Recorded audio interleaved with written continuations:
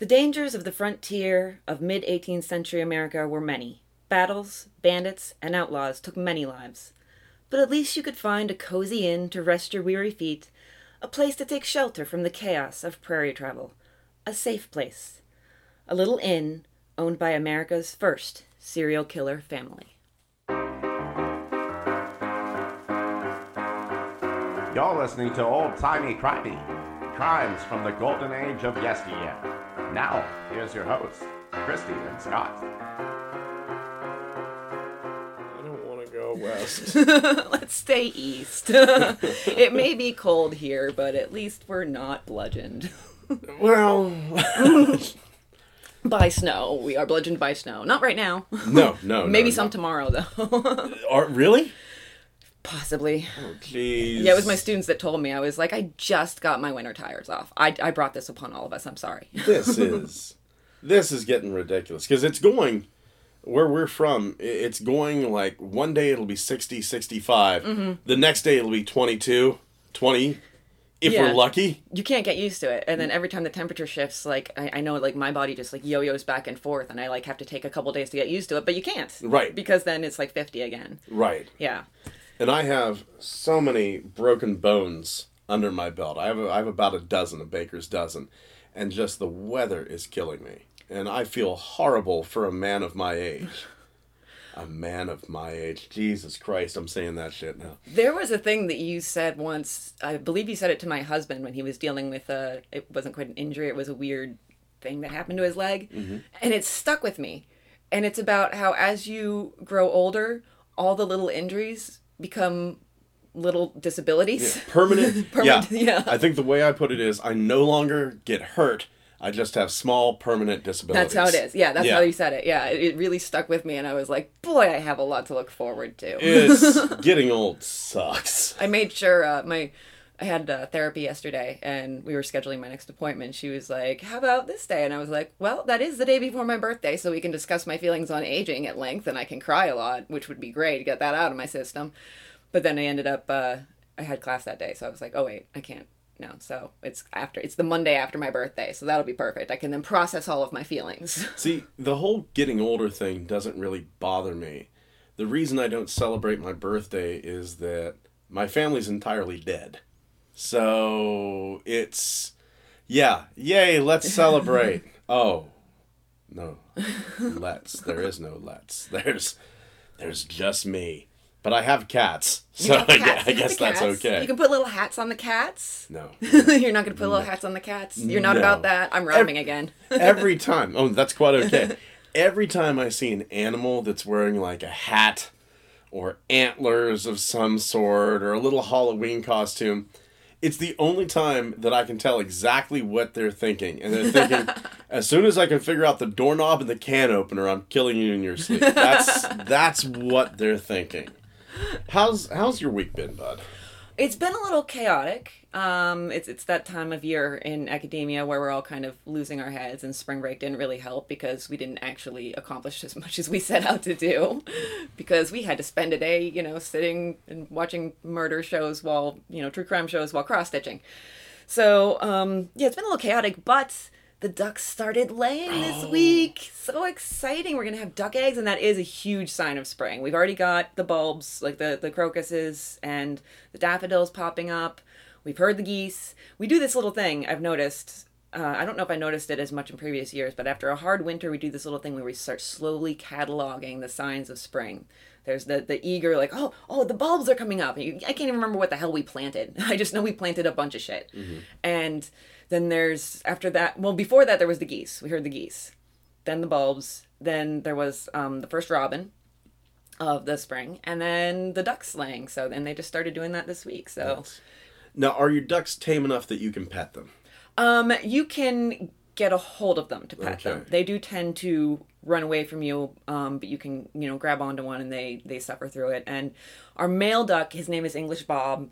Props to anybody who gets the cinematic reference. And he will follow you around. He mainly follows my husband around. They're buddies. They'll actually have races around the yard. It's hilarious. And so he'll follow him around, and you can, lean down, and he'll let you, kind of rub his head a little bit. But the girls aren't as tame. They're a little more timid. So, but they'll come running if you have some peas. They love peas. Forget bread, everybody out there. Don't give ducks bread. It's not actually good for them. It's empty calories. Give them either fresh or frozen and then thawed, of course, peas. Don't give them canned. It's too much sodium.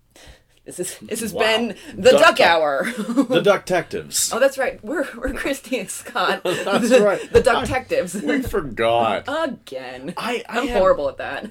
I had a pet duck for a while. I had a duck at the same time as I had a 3-legged dog. Oh my gosh. Now I have to ask, was the duck indoors or outdoors? Because some people do keep them indoors, like with a diaper. It was an outdoor duck. Okay. It was an outdoor duck. This is whenever I lived in the forest and had the place outside. So had this 3-legged Belgian Malinois, and his name was Saber. And then I had the duck, who was just called Duck. And they were the best of friends. Aww. They were great. I And- love cross-species best friend-animal relationships Me too. so much. Me too. And it'd be fantastic because Duck didn't quite know how to fly, and that was cool. Saber would run down the yard, just this 3-legged hop as he would go down, and then the duck would be running right beside of him. Oh my And it was great to come home to a 3-legged dog and a duck, and the duck would let you pet it. And it was adorable because the duck would sit down right in front of you, and as you reached down, he would lower his body to the ground. Oh, yeah. And then pet him. You would pet him, and it just felt like petting a bundle of sticks. Yeah, their feathers, the bones in them, are not their feathers, but the bones in their wings. Yeah. You can definitely feel them. Absolutely. But yeah, oh, I miss Duck. I miss Duck. I miss Saber. Both of them unfortunately gone now. So Yeah, just down the road we have, there's some people who have some goats, 2 goats and a bunch of chickens in like a pen attached to they have like a garage service that they we run. sound like the biggest hillbillies right now. Oh, absolutely. I have no problem with that. We are from Pennsylvania. It's kind of, we may as well just own it. You Yeah. know? I on my drive to school, after I leave my ducks, I see goats, chickens, and ponies within probably a minute and a half of leaving my house. Whenever you were a little girl and praying for all this, did you realize one day you would get it? And I want a pony and a goat and a duck. Well, I don't No, a bunch have of them yet, ducks. but I am going to get the goats someday, probably around my 40th. So I do have that to look forward to with aging, that eventually I'm going to get the goats that I wanted. I want Nigerian dwarf goats. They're like pygmy goats, but their temperament is a little bit better. Now, why are you waiting till 40? Just traveling and everything, like doing more traveling and not having, it's already hard enough to like find somebody to take care of the ducks because they have to be let out in the morning, fed, watered, put to bed. I always call it like I'm tucking them in. So here's the thing: support us on Patreon, so that We Christy don't and have one I, yet, but yeah, so that Christy and I can quit our jobs and just take care of ducks all day long. Absolutely, yes. The ducks would love it. The ducks will thank you. They really will. We can buy them more peas. So yeah, and yeah, we do kind of live in quite the rural area. The best day of my life. Okay, not the best day. I did, like get married and graduate a couple degrees and everything. No, it's fucking miserable. One of The day my top kids were five- born was even worse. One of the top 5 was when I was driving to school last semester, and I saw one of the chickens was standing on a goat. That's It was fantastic. phenomenal. That's I was fantastic. like screaming in the car. I was like, "This is the best thing!" My voice goes real high pitched, especially like the first time I see the goats in the spring. I'm like, "Goats!" And then they look as I'm driving past. I would be on the phone going, I can't come to work today. I hope you understand. There's a chicken on a goat. Yes, I'm not sick, but still. Obviously, these are conditions that will, completely prevent me from doing my job. Absolutely. I told my students first thing, I was like, you guys, I saw a chicken on a goat. Did you take a standing on it." photo? No, I was driving to class, I was running late and everything, and I was always like, well, if it happened once, it'll happen again. I'm also waiting for the trifecta, because they have goats like to climb on things. They have a Right. table out there, like just an old wooden table. I'm waiting for the trifecta of goat on table, chicken on goat. I don't know. I know it's That's- it's a big ask, but I think I can get there with just enough patience. I think if you put a carrot on the table and then some chicken feed sprinkled on top of the goat, I think we Absolutely. can make this happen. Yeah, it can happen. Yeah. Yeah. So how's your week? It's been hellishly busy. Yes. I've been working on both podcasts. And I think, like, I edited them quick, Absolutely, yeah, that was a quick turnaround. Yeah. And thank you for that. No problem at all. And then work has been amazingly difficult. Not only have the customers at the cable company that I've been with just been gloriously stupid. And you know what? Here's the thing. I don't mind stupid, but it's that weird, and here's another trifecta. Stupid, arrogant, and angry. Oh, gosh. You get all three of those together, then there's trouble. And then, I'm not going to get into it, but there's like a lot of personal problems at work. And there's a lot of drama going on. And honestly, I'm trying to, I applied to move to a different position at work.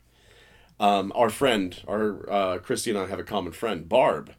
She just quit. Ah, yes, yes. Yeah, the same place that I work. You know, if you keep saying things, people are going to figure out where you work and whose customers are angry, stupid, and arrogant. I'm sorry. You know what? If you call and you go, my TV's not working. Why ain't my TV working? Is it plugged in? Okay. That's true. Yeah. And even then, even then I'm fine with it. It's like, why the hell is my TV working? So you might get Barb's old position. I'm hoping a lot of people have applied for it. I am low man on the totem pole, but I do have something that nobody else there has. A murder podcast? Well, I can't prove that. But I can say that I have Barb as a reference. Absolutely, on my resume. Yeah, that's fantastic. That should be definitely in your favor. So I'm hoping. I am hoping. And if anything to get me away from the customers. Mm-hmm. Anything. Comcast is not the best place to work. Wink. See what I did there? That's what the serial killers do. They throw you off. They give you false information. Yeah. Speaking of serial killers. Yeah, we do that. Yeah, we do. We talk about serial killers. And we have some serial killers to talk about. Well, not just serial killers. Sometimes, disappearances and such, or just one-offs. But we have the Bloody Benders to talk about this week. These were a bunch of sick fucks. Absolutely. Absolutely. Yes. All this took place in Labette County in around a town called, I believe it's either Cherrydale or Cherryvale. I have too many notes, too many pages. I saw both. Okay, yeah. I saw both. I have Cherrydale written here, but I probably have Cherryvale written somewhere else. Who knows? So yeah, it took place in Labette County, Kansas, Cherryvale, from around 1871 to 1873. So that's a brief, active period to get as much horribly done as they did, and spread as much horror as they did. It was a brief time, but at the same time, we don't know what these people were doing beforehand. That's absolutely true, yeah. Yeah, and there is a lot of proof out there that the Bender family wasn't even a family. Oh, yeah. There was, there's some talk that the only relation was between, okay, so I think we should establish the cast of characters here first. Absolutely. And then we'll talk about relations. There was John Bender. And we're going to just call everybody Benders, even though they apparently all had different names almost. Yeah. His wife, do you have Elvira? I have Elvira, but it also might be Elmira. Yeah, it looks like she might have been born Elmira, maybe. But everybody seemed to call them Ma and Pa, or at least that's what they insisted on going by. And John Bender, he sounded like such a charming individual. Oh, yes, absolutely. Yes, lovely man who... spoke utter gibberish. Yes. Like, just apparently anytime he spoke English, it sounded like, imagine taking Schwarzenegger about 2 weeks after he came to America, and then in a very, very weird turn of events, he just speaks backwards. Like, it would be like, could you pass me a beer, please? Went, is what it became. So he became the Swedish chef? He absolutely. So yeah, you had Ma and Pa, John and Elvira, their son, John Jr. Ma and Pa were around 55, 60, it's supposed, and John Jr. was around 25. He was said to be handsome. Now, Ma and Pa supposedly didn't speak much English. Ma, that might prove to be untrue. Mm-hmm. John spoke fluent English with an accent. German, possibly, in origin. But the dude, even though he was handsome, auburn hair, striking mustache, even though he was handsome, he had a tendency to just laugh at nothing. Yeah, yeah, Like, he'd be like walking down the street. yeah. Yeah, and it was just that garnered him a reputation as being kind of dull and half-witted. Yeah, yeah, that's what they called him back in the day. Called him a quote unquote halfwit.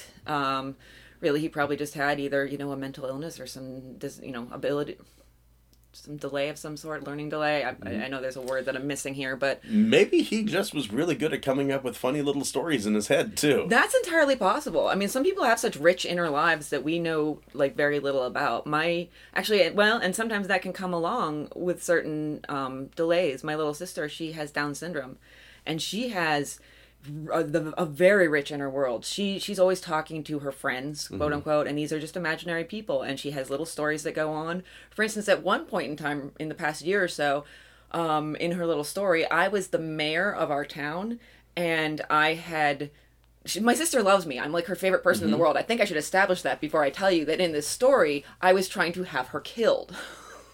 So I was very taken aback by this. I was like, wait, what? And we've seen her acting things out. Like, we've seen her, she was in the backyard one time, and we looked out the window, and she is just giving some poor bastard hell. He's obviously on the ground. She's kicking him, and then she'll shake her finger and say some stuff to him, and then kick him in again, right in the ribs. Of course, there's nobody there. Yeah. She's just kicking it, air. But yeah, absolutely, and some people who, don't have any sort of mental illness or learning delay or anything have very rich inner lives that we know nothing about. There have been times that I have thought of something that has made me laugh out loud. Mm-hmm. And people looking at me I'm sure they look at that fucking halfwit over there.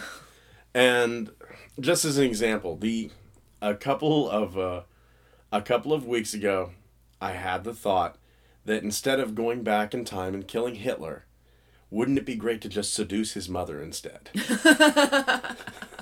That is an interesting take on the Hitler time travel conundrum. Why should I kill a baby? I don't want to kill a baby. I can stop this entire thing by seducing Hitler. Just by getting some different DNA in there. Exactly. Seducing Hitler's mother.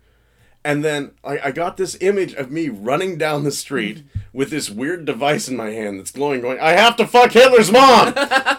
And I'm not vocalizing this at all, but at the same time, I'm laughing out loud to myself. Oh my God. So, yeah, there's obviously something wrong with it. No, absolutely not. I think it's just a sign of creativity, and that you have, I keep on saying this, but I don't know any other way to say it, a rich inner life. Yeah. I don't see anything wrong with it. Maybe he had that, or maybe he just found a lot of things really funny that nobody else did. Yeah. Which props to him, I guess, except for all the killing that happened later. So, yeah, there is that. There is that. And then there was his supposed sister, Kate. Maybe wife, yeah. She was the star of this group, and she was very different from all of them. So it seemed a little odd that she would be his sister, that she would be the daughter of both Ma and Pa, because she was attractive. She was a seductress. Yes, she was very, very social and chatty and gregarious, and people liked her. People sought her out. People claimed to be psychic. Oh, yes, claimed she was of the spiritualist movement, which, if you're not aware, the spiritualist movement happened in the mid to late 19th century, and it was mostly people believed essentially that they could contact the dead, or at least that someone could contact the dead, and conducting your average seances with a couple of other activities in there. Yeah. And so she did that. She actually had a little business going there with that. She called herself Professor Miss Kate. And is that how you refer to yourself? No. I'm Professor Miss Christie. I'm going to start. Absolutely. Then I'll start advertising all of my abilities to contact the dead to my students. There you go. The one thing I can say about Kate, if I may take an incredibly male chauvinistic turn here, most of the women that come along with these stories look like hell threw up their neck. Yeah, that's a little male chauvinist there, Scott. It is. At least you have the awareness. Absolutely. I know it's there. But at the same time, last week on our Ambrose Small podcast, we said the main female character in this little true life tale looked like Jack Black in a dress. Yes. And it was completely accurate. It was completely accurate. Kate is the first one that I wouldn't kick out of the sack.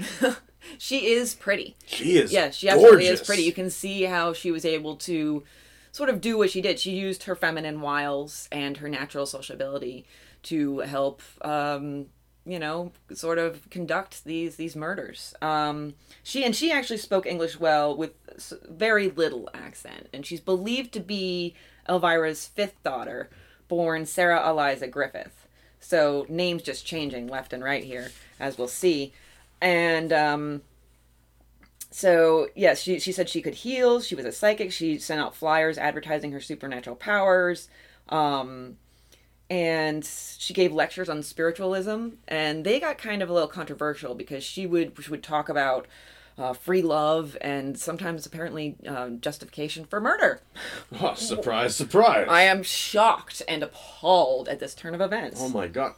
Elvira seemed to be like from kind of close to this region. Yeah, it seemed like this region or New Yorkish, somewhere around there. Yeah. There is a fairly famous murder that happened around this area, the Henry Bachman murder. Have you ever heard of the Henry Bachman murder? I think I have. So, little side story here. There is a gentleman, and I use that term very loosely, Henry Bachman, who had two sons, Henry Jr. and August. Henry Bachman spoke very little English, once again. German, he's German. They go up to the highest point in Pennsylvania, Mount Davis. Mm-hmm. And they're looking for some sheep that are lost. They come back. Henry and August went with them. Only Henry Jr. comes back with Henry. Boy. Right? So they go, what happened? And Henry Jr. is just pissing himself with fear. And Henry goes, in German, or broken English, one of the two. In German, Henry goes, August and Henry Jr., they had a foot race. August pulled ahead, and he ran off into the woods, and we looked for him, couldn't find him. And everybody went, doesn't August walk with a really strong limp? Mm-hmm. And then finally Henry Jr., whenever the constables came by, said, Dad killed August. He was upset that August was slowing them down, and he hit him over the back of the head with a stick. Asshole. Yeah. Oh, yeah. And obviously, I mean Henry Sr., not absolutely. August. And he went and hid the body at this rock outcropping that if we ever head down south together, I'll take you to it. I know exactly where it is. It's called Bachman's Rocks. I mean, I've been up on Mount Davis before just driving, and oh my gosh, there's it's very rare that you go up there and it's not horrifying because it's always either an incredibly dense fog or blizzard conditions. It's just... And remember, I used to live on that mountain. Yeah, it's not... I don't know how you did it because I would not do that drive. Yeah. My grandfather... Keep in mind, my father was born in 1918, so my grandfather was actually born in the 1800s. Knew Henry Bachman Sr. Oh, wow. Okay. Knew him. Wow. Right? So it was a situation where he hid August's body amongst the rocks and then went back to bury it.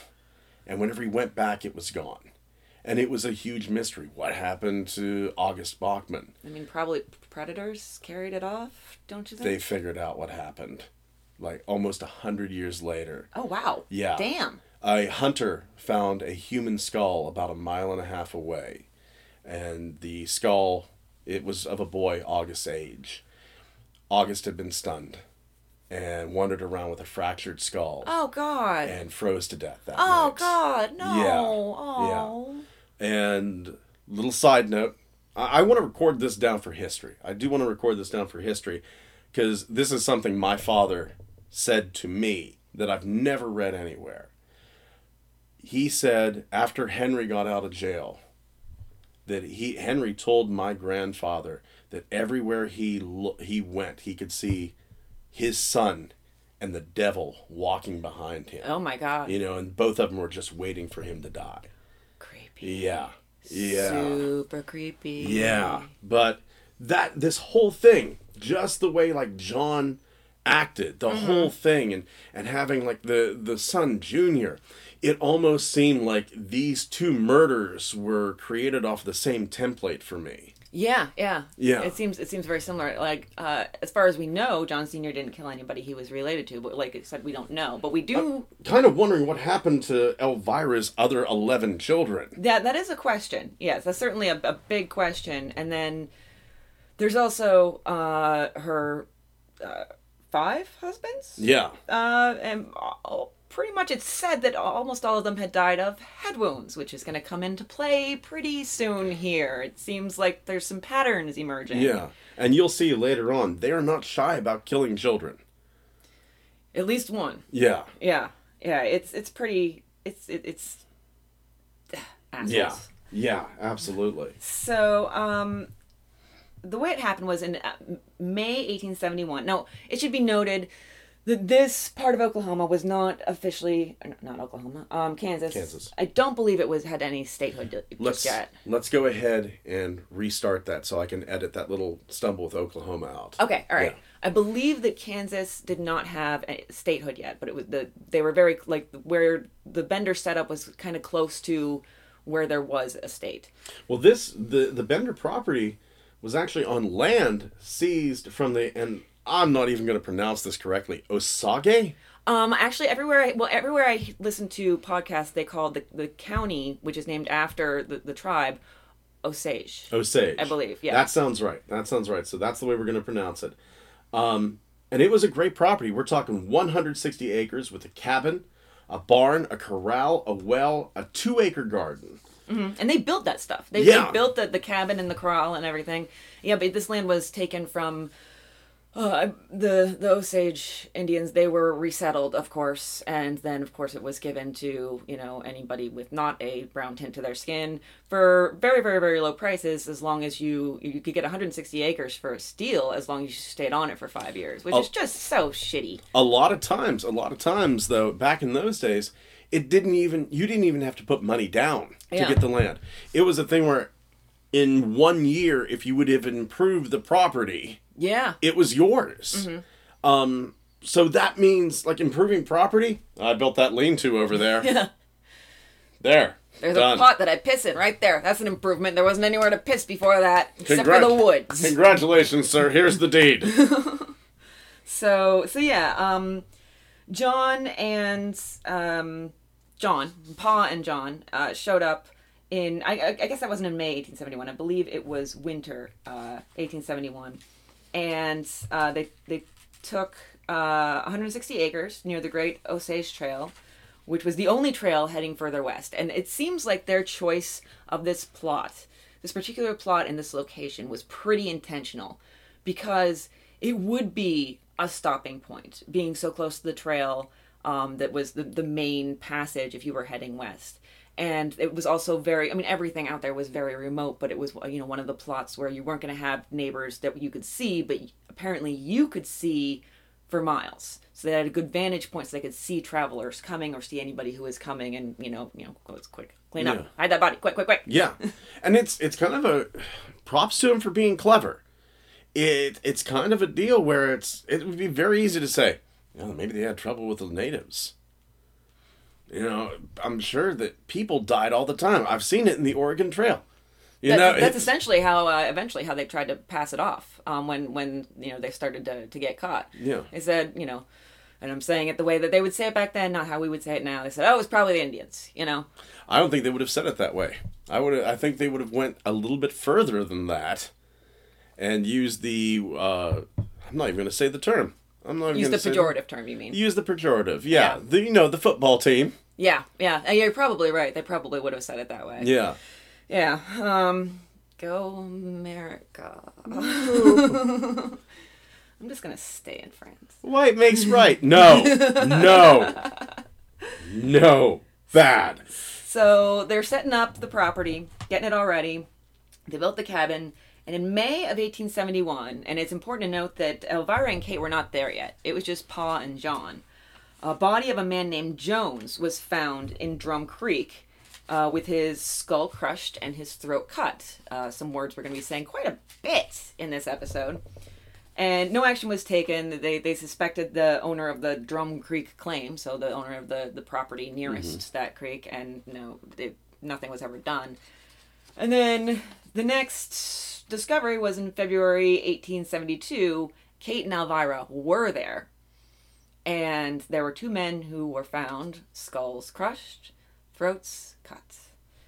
And it was starting to become kind of a pattern that people were being reported missing quite a bit. It feels a lot like the way they used to report the cattle mutilations back whenever I was a kid. The cattle mutilations are still going on. I think something creepy is going on personally. But whenever I went out to California in '84, the way that they would kind of play it off, like they would have it on the news and say, well, a cow was found with its heart surgically removed and its anus cored out. No foul play suspected. Coming up next, cooking recipe for beef tips. Yeah, it was very. Word did start to get around, and some people avoided the trail, but some people, word spread very slowly. There was no Twitter to pass the word along. Hey, people are disappearing. Stay away from I believe it was called the Great Osage Trail. Yeah, but there was really. It was hard. It was a hard part to stay away from. Yeah, if you were gonna go west from certain points, almost all points, I think, that was the way you were gonna go. Yeah. So if you had, you didn't have any choice. Basically, they were a lot of people were arrested for some of the disappearances, and then later released. People, honest people maybe, or maybe people who were guilty of something, but not necessarily this. I believe it was the Benders. The pattern is just, it gets established, and it just fits the pattern, and it seems right. Well, all the evidence points to them in their own house. That is true, but my argument for that would be this was a little bit early on, and so the possibilities that I think of are maybe they hadn't established their whole setup yet, or gotten into a routine as far as the killings were concerned, or it was just, they went a little wild one night and went, hadn't killed in a while, you get that itch, I guess, or something. Or I've got lots of possibilities. Or they stumbled upon somebody who was too good to pass up, this person that has too much, they're too rich, they have too much money in their pockets. Time to do our thing. I don't think it's anything to do with money, because they killed a lot of people. They did kill a lot of people, and I think later I definitely want to talk motives, because I have some thoughts. I don't know exactly. I'm very torn. I'm wishy-washy about things like this, but Fair. If you're going to be wishy-washy about something, this is probably the thing to be wishy-washy about. Yeah, a bunch of murders that happened in the 1870s in the American frontier. Yeah. Like whether or not you should get that kidney transplant or continue dialysis. You don't want to be wishy-washy about that. You want to be decisive. Yeah. A bunch of murders you can't do anything about that happened over 100 years ago. Yeah, fine. Yeah, that works. I guess I'm allowed. Yeah, absolutely. I'll give myself this gift of not making up my damn mind and throwing 16 different theories out for everybody to mull over or completely reject. Whatever you want to do, I don't care. So yeah, all this, there was these disappearances going on, and then what happened this was also in winter 1872. Our poor friend George Newton Longcore. George Newton Longcore. Where did I see that name? Oh, George Longcore. Yes, our poor friend. This is the beginning of the end for the Benders. Exactly, yes. They started a domino effect. Fucked up. Mm-hmm. And you know what? Not only did this lead to them being caught, George Longcore had 2 very important neighbors. Yes. Yeah. And we're going to get to one of those neighbors pretty soon, and we're going to save the other neighbor as kind of a little surprise at the end. Yes, absolutely. I think, as horrible as this is, what makes it truly weird is the one neighbor. Mm-hmm. Yeah. Or at least lived in close proximity. But in that area, anything within 10 miles is probably a neighbor. Absolutely, absolutely. Especially in those days.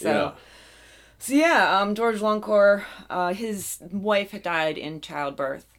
And so he had his infant daughter, Marianne, and they left Independence, Kansas intending to resettle in Iowa and were pretty much never really seen again. And I did actually map it from Cherrydale to Osage is about 21 miles. In modern days, that's a 28-minute drive. Mm-hmm. So, he did not get far, or they did not get far, No. he and his daughter. No. Around the same time, it's theorized that they had another victim named Johnny Boyce. Really? I didn't read about this one. Yeah. Do tell. Johnny Boyce.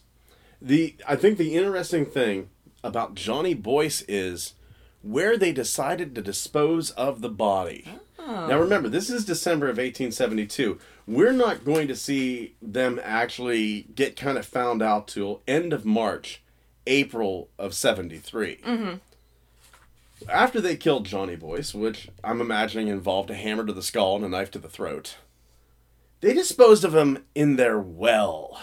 Oh, no. Yeah. You don't do that. I mean, Yeah. you don't kill in the first place. That's the number one rule. But the second place, it's basically don't shit where you eat and don't... Don't dump your victim's Wait. body in your drinking water. Yes. Yeah. Yes, they disposed of Johnny Boyce in the well. And Ugh. you can see, I Ugh. think this is where they turned from just regular evil to almost a supernatural level of evil. Because disposing of somebody in, well, we're just going to drink the water, so throw the body in there. That's the point for me where they cross into like an almost supernatural type of evil. Mm-hmm. Because it's one thing to murder somebody for the thrill of it. It's one thing to murder somebody to gain their possessions. To dump them in your drinking water. And end up drinking their decomposed remains. Right. Or bathing Or in it. bathing in it. Cleaning with it. Just And- everything. That's horrifying. Right. And this is around the same time that they kill Lonker and his 18-month-old daughter. Yeah.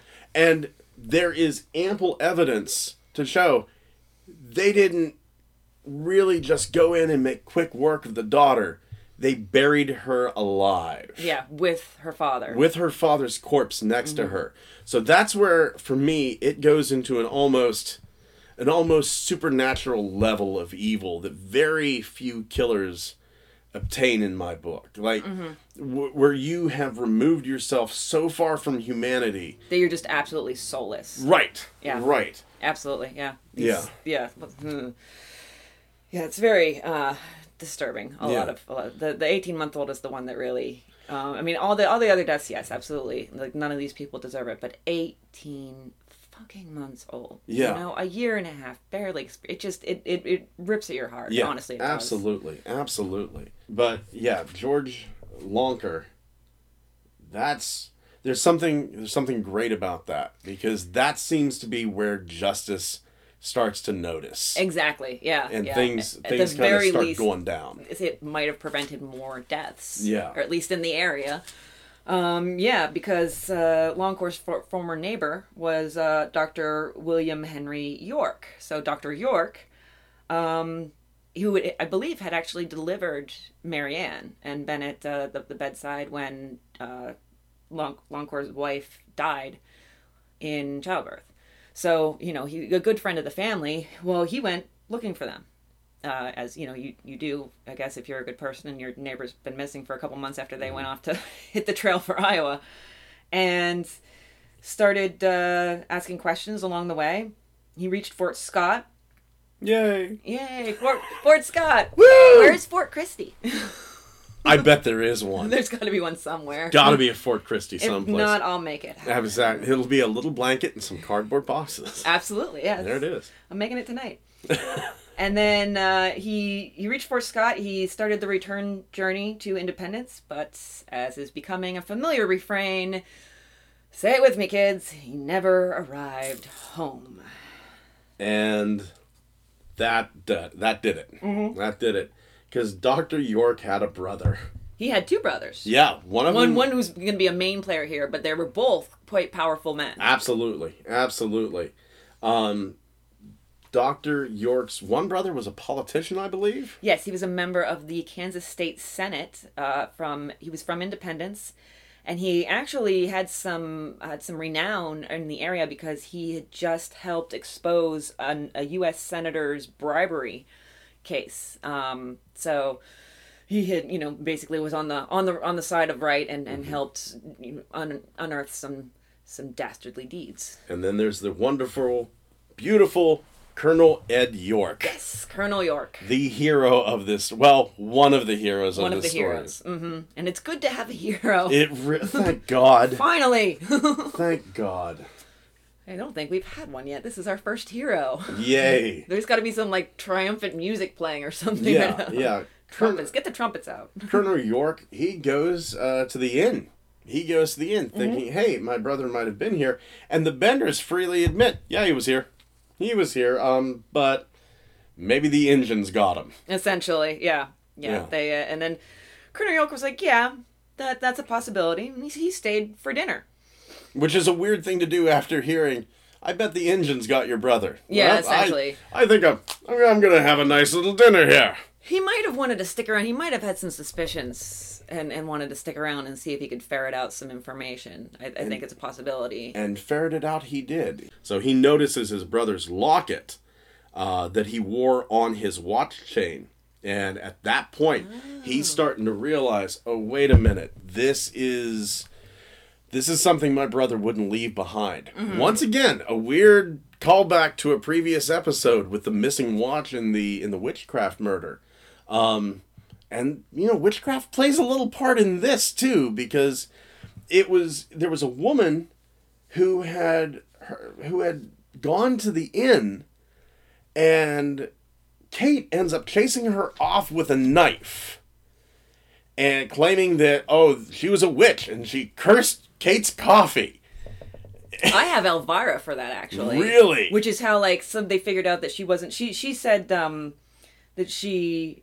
No, this is just what I have. Mm-hmm. But the colonel came and asked about he came with armed men because he had been told that a woman had fled from the inn after being threatened with knives by Elvira. And supposedly Elvira couldn't understand English. Can't understand a word. Whatever the German is for no hablo inglés. And the younger, the Kate and John Jr., they were like, no, she didn't do it. York repeated what happened. He tried one more. He's like, well, but we heard. Elvira freaked out. And see, I feel like, I don't know for sure, but I feel like the Elvira story has more of a ring of truth to it because she was, her neighbors called her a she-devil. Yeah. And that's not Kate's style. Kate's so smooth. I mean, she did have some moments, but she's so smooth that I don't feel like she would really let her emotions take the control of her in such a desperate situation. And because of that, I am going with your finding of events. Okay. Based on this. And this is something that we're finding out doing this podcast. Mm-hmm. You go more than 50 or 60 years back, the dates, the names, the events start to get really muddled. There's this centuries-long game of telephone that has been going on, and and now it's happening on the internet. It's almost like we're a species that forces amnesia upon itself. Mm-hmm. Yeah. It's a very interesting thing. You would think, here's the story, and that story's going to stay the same.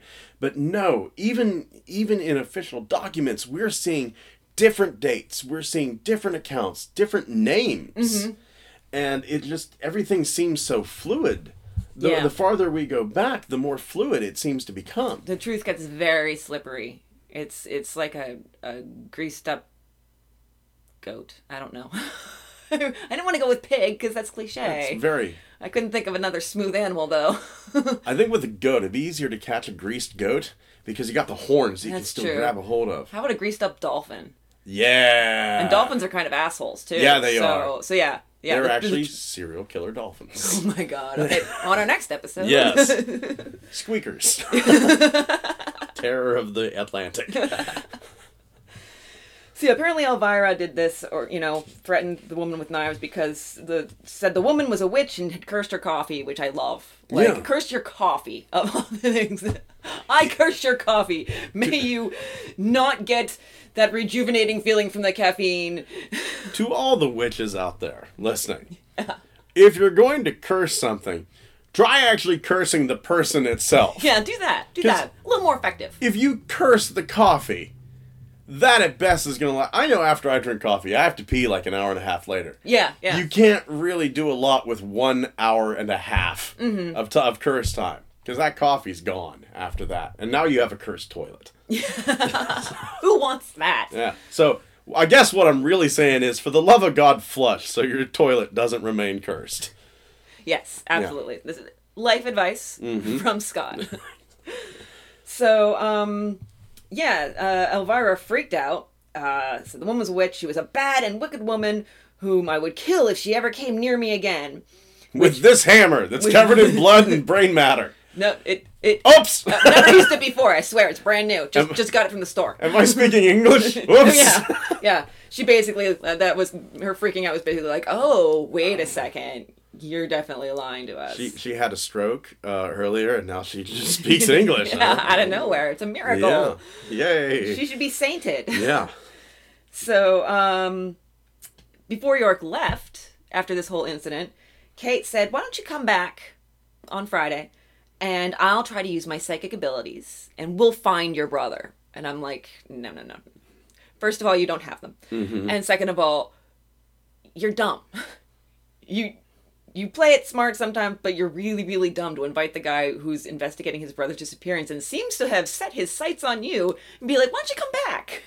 We'll have a cup of tea and a seance. I'm sensing he's near the apple tree I planted. Not that I know he's dead or anything. Yeah. Wink, wink. Yeah, he's near the apple tree I planted 2 seasons ago. Weird. Very, very strange. What a coincidence. Yes. Who'd have thunk? So yeah, there was some certainty that they were guilty. Another nearby family also was suspected, the Roaches. And if that isn't a crappy last name, that's worse than the shit that H.H. Holmes got put on it. I was a little upset that there weren't that many goofy names in this one. I know. We seem to flip back and forth, and sometimes we have goofy names and sometimes we don't. And we have so many names in this one because it's there's a cast of characters, and that some of those characters have 7 different names, and it's pretty normal. It seems like that was just that at some point, like I'm going to say actually around the 1860s and 1870s, people started naming people Jephthah, but it was a very short-lived. As are most of the characters in our podcast. Yes, that is true. So they thought they were guilty, but York wanted proof, essentially. And it was, I noticed it was kind of almost a relaxed, it wasn't a court hearing. It was a town hall meeting. Yeah, let's have a town hall about all the possible murders, or at least people disappearing. Yeah, and then they just go, well, we'll finish this tomorrow. You the Benders, you go on home. Yeah, actually, I think in the town hall they were like, we're going to search everybody's residences, everybody's homestead, until, between Big Hill Creek and Drum Creek. We're going to get a search warrant. We're going to search every household. In front of the main suspects. The Benders, John Jr. and Pa were at the meeting. Yeah. Why don't you just announce your intentions? This wasn't the smartest move. And I just picture York, who seems to be the most capable man we've ever talked about on this podcast, just going, oh, God damn it. Yeah, you people. I'm just going to leave. Why don't you just take the element of surprise and just whack it with a baseball bat about 70 times? Or better yet, a hammer. Mm-hmm. So...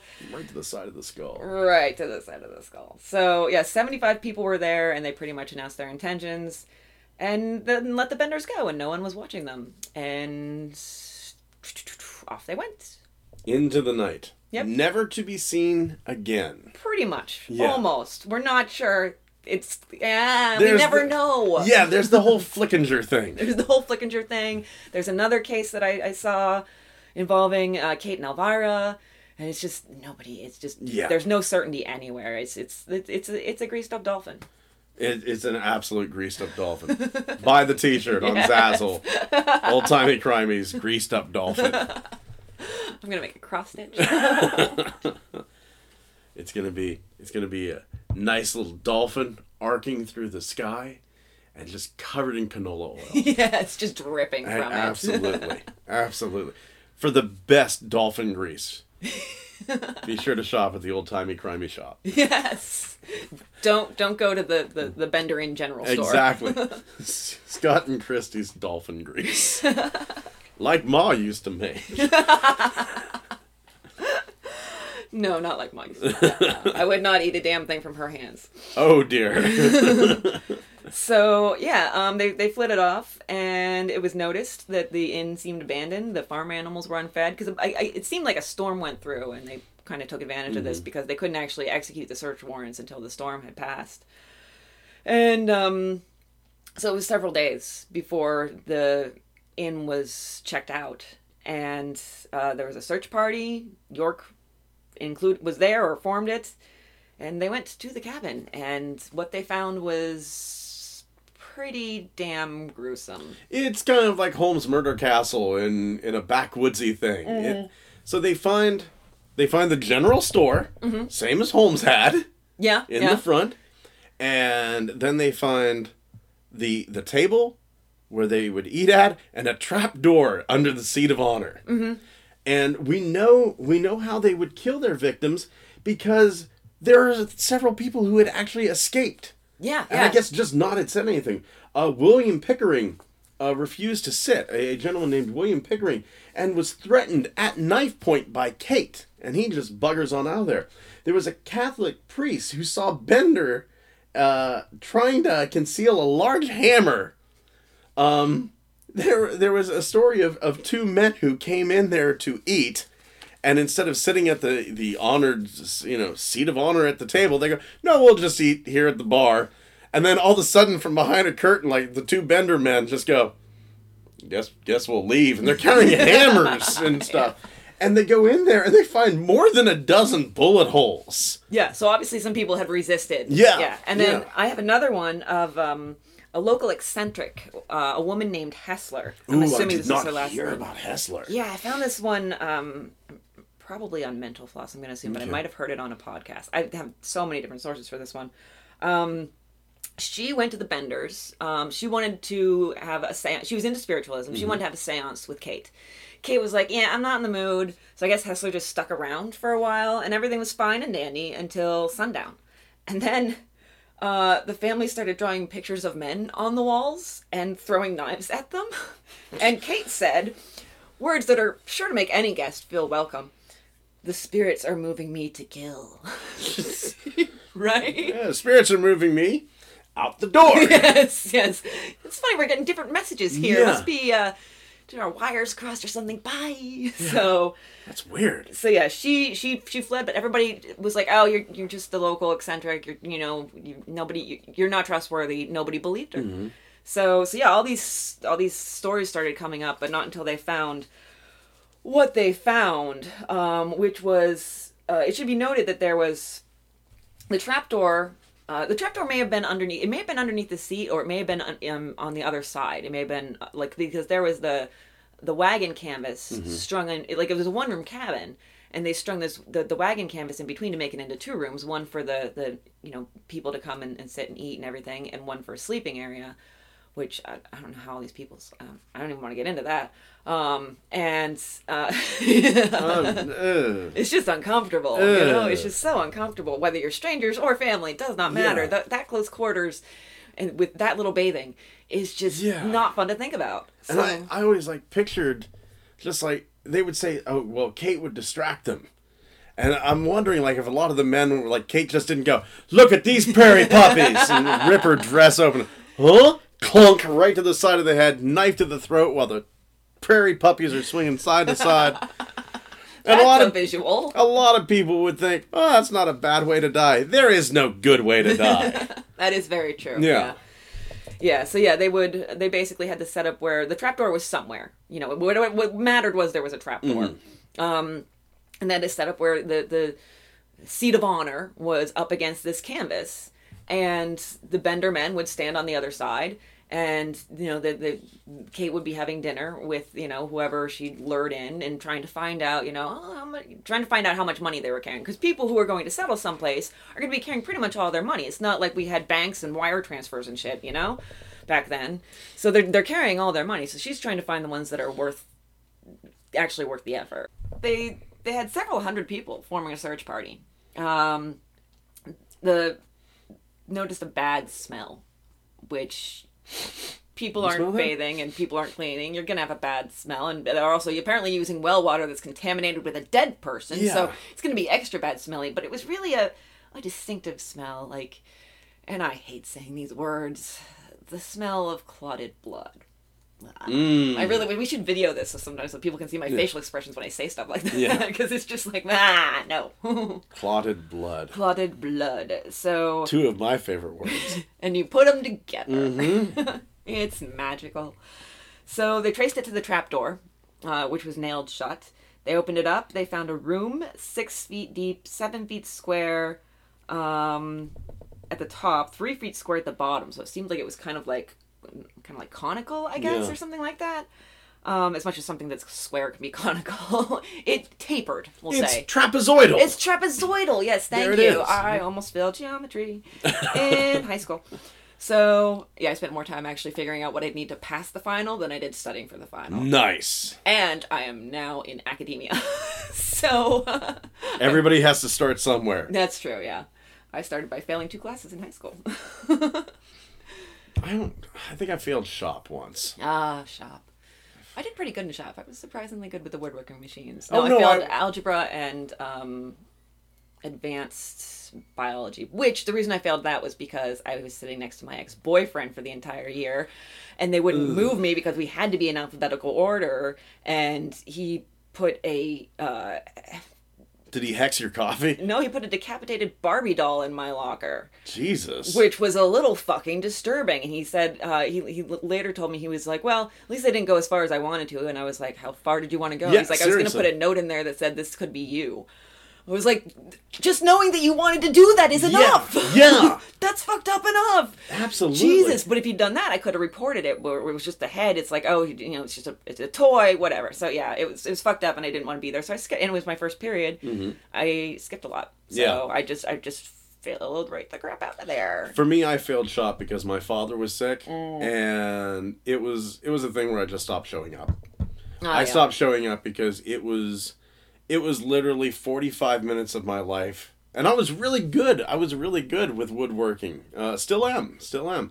But it was just 45 minutes of my life that I didn't. I felt like I knew enough, and it's like I'll take the F. Yeah. At this point, just to get like a little bit of me time, I'll take the F.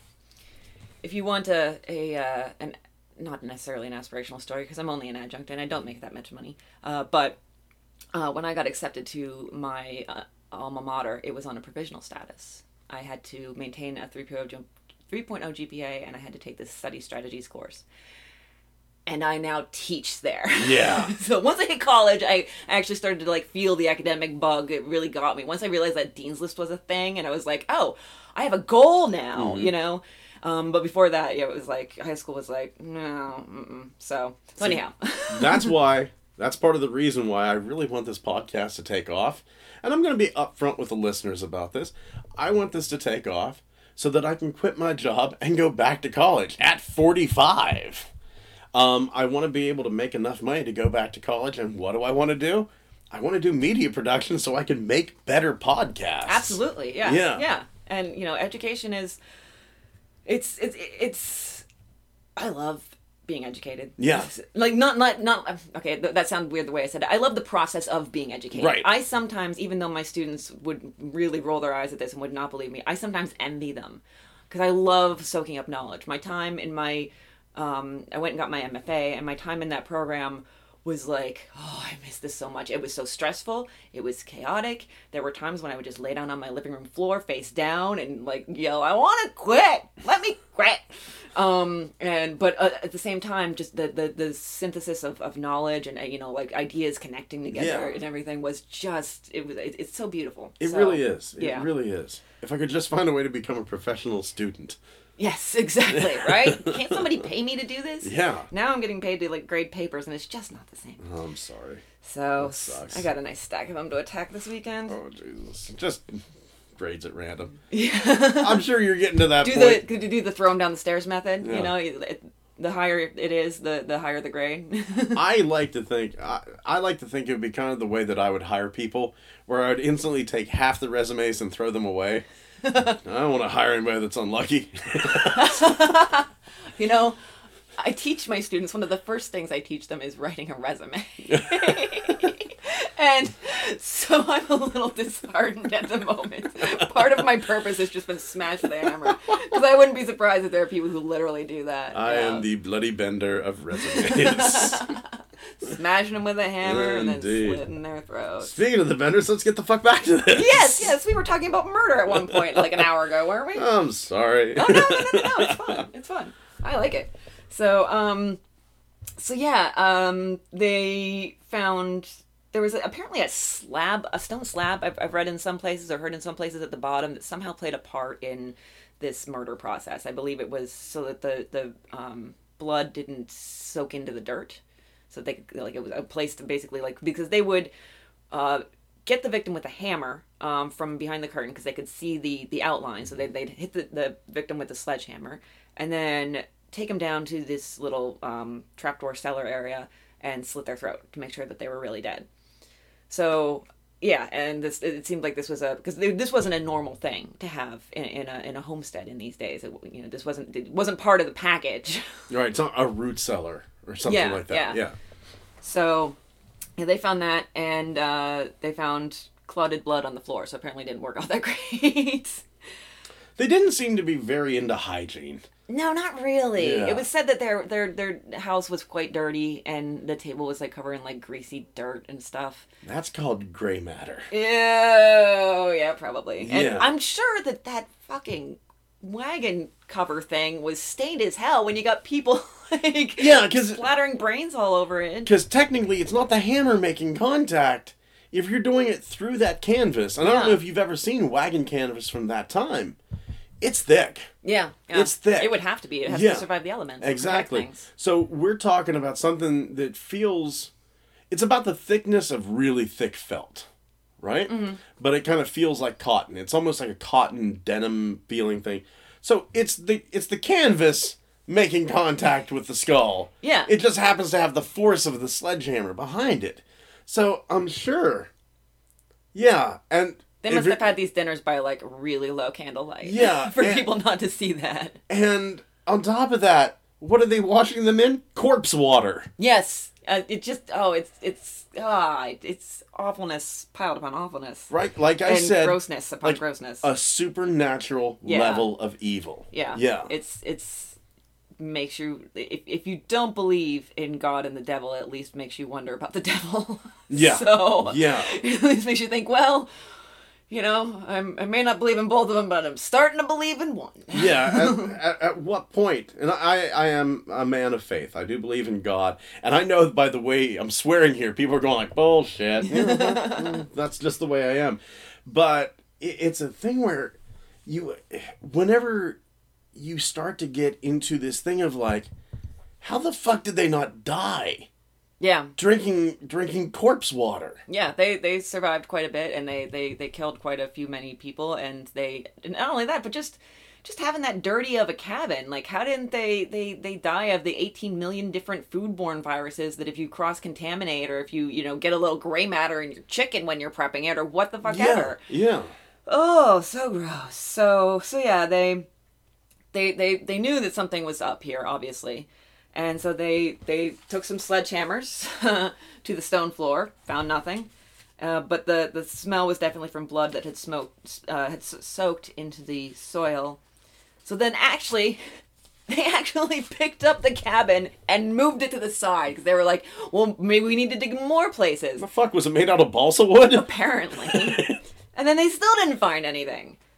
So then they were like, well, there's a garden and an orchard. And there's my God. Dr. York. And John Gray. And 5 unidentified males, 1 female, and various body parts. Mm-hmm. That were, a lot of which were not matched to any victims. So, yeah, it was pretty fucking macabre. No, I'm F-bombing a lot more than usual in this one. That's okay. At that point, my mind... Whenever you're talking like various body parts and there's nothing to match, right? My mind instantly goes to cannibalism. Yeah. Yeah. I hate it, but they're so damn gruesome that I wouldn't be surprised. They're so inhuman that I wouldn't be surprised Right. if they could then eat their own kind. Right. Because, I mean, they're essentially doing it with the water.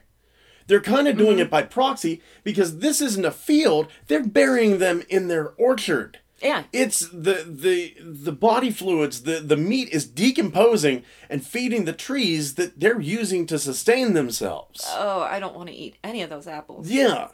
They're like Ugh. cannibalistic vegetarians. It's possible. Who are very well hydrated. Yeah. So yeah, they found Dr. York buried face down. His feet, they didn't even, it was a shallow grave. His feet were barely below the surface. So yeah, that's pretty, they weren't even trying. No. And then they marked another 9 possible grave sites. And then they were like, okay, let's call it a night. And then next morning they started digging and they found all of these. And it was, one thing we should note is it was reported that all had been, and so this is a kind of a vague phrase that you don't really, indecently mutilated. Is that just the cutting up of body parts? Or is there more to that I don't want to think about or go into? I'm going to lay it out for you. Well, I mean, you might not want to because I'm trying to avoid any sort of graphic descriptions of anything sexual assault-ish in these. They would say Kate would distract. Kate would distract, yeah. Kate would distract. She And was the bait, essentially. Yeah. And I honestly, like, even though I made the joke of her ripping her shirt open and showing her breasts, I honestly think that's what they meant. Kate would distract. Because they don't really get into detail of how they would distract. Whenever they say indecently mutilated, then the first thing I'm thinking of is the John Wayne Bobbitt. Oh, that's what you're talking about. I wouldn't be surprised at all. Not at all. It seems like, I mean, she doesn't seem necessarily like the type to collect trophies, but this might play into my theory that I'm going to give you in a little while. It might, if it's possible. Like, oh, this is a lot of conjecture. If we're based talking, off of just a couple words. Let's put it this way. Let's kind of do some armchair psychology here, right? I don't think it was Kate that did it. I think if anybody did it, it was either going to be John Jr.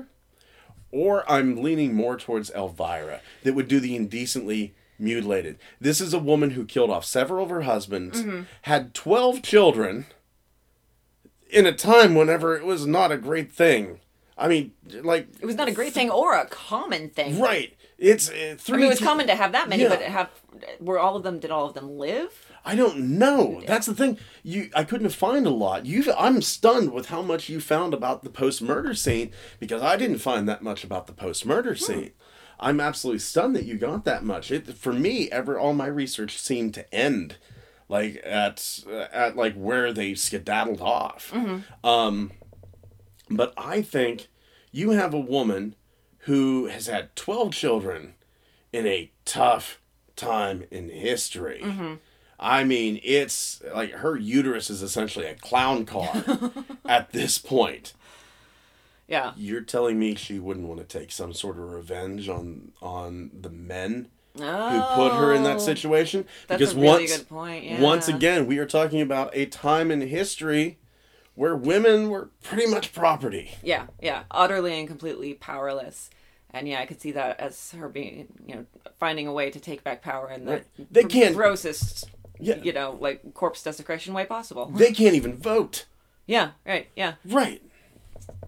Up until, I'm trying to remember exactly when it was, there was a point in time where women couldn't even initiate a divorce. So you couldn't even, officially leave your husband. It had to be him that initiated the divorce. They couldn't open bank accounts. The lack of power and agency is just, stunning. It's criminal. Yeah, absolutely. It's criminal. I'm not using this to justify what Elvira did. Oh, no, absolutely. But I'm trying to use it to explain it. It makes sense from a motivational perspective. Absolutely. If you're looking at her life and her experiences, it would make sense that she would do that. I mean, we'll never know for sure. There's a lot we won't know for sure. That slippery dolphin, but that greased up dolphin, damn it. So Slippery Dolphin is the name of my sex tape. nice. Thank you. We are all about the name of my sex tape around here. So my gosh, at least once a day, I swear. My urethra is in the front of the penis, it's on top, so it kind of looks like a blowhole. That's where that whole thing comes from. Oh, Jesus Christ. At least once an episode you say something that I have to go, Jesus. Edit that out, Scott. I'm not editing it out. No, don't censor me. Or don't make me censor myself, essentially. So, yeah, they found a bunch of bodies, but all but one had heads bashed in with a hammer and throats cut. And then, of course, there was the man and little girl together that we think is, how did you say his name again? Lonker? Lonker, okay. Lonker, yeah. And that was the father and daughter that sent Dr. York off to find them. And yeah, there's a lot of differing accounts, of course there are, and any sort of body count in this kind of thing with serial killers of that age. Even nowadays, we don't know for sure how many the Golden State Killer got. The only serial killer in my memory who's ever been completely and 100% honest is Dahmer. Mm. Dahmer has been. Are we sure he didn't lie at some point? No. I don't know enough to know one way or the other. Dahmer is an interesting case because he was amazingly candid and upfront with everything he did. You talk about Dahmer in every episode. I do. It's like there's a tiny bit of regret for you that old-timey means 1950 and before. A little bit. But Dahmer was the case that really started to open it up because Dahmer honestly wanted to find out what the fuck was wrong with him. Yeah. So he was very open and honest, and he even said, whenever I'm dead, cut me up so that you can figure out why I am the way that I am. So I think Dahmer is the best window we have into this world. So I think whenever I see serial killers like this, and make no mistake about these people are serial killers. Absolutely, yeah. Yeah.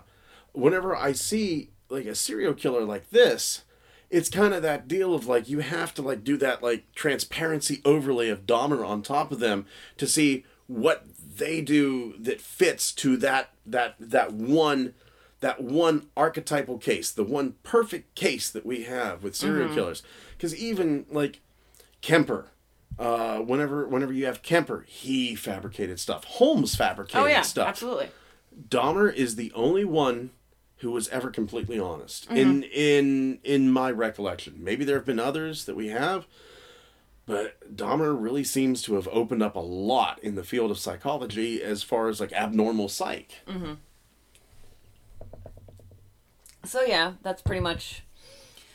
Here we do have the accounts differing. There was no Dahmer opening his trap and telling everything. The totals do hover kind of right around around a dozen-ish. There's some is 8 and 9. All told, the highest number is probably around 21 if you include all those recovered, all those body parts that didn't actually match up with any of the full bodies that were found. Did you hear about Brockman?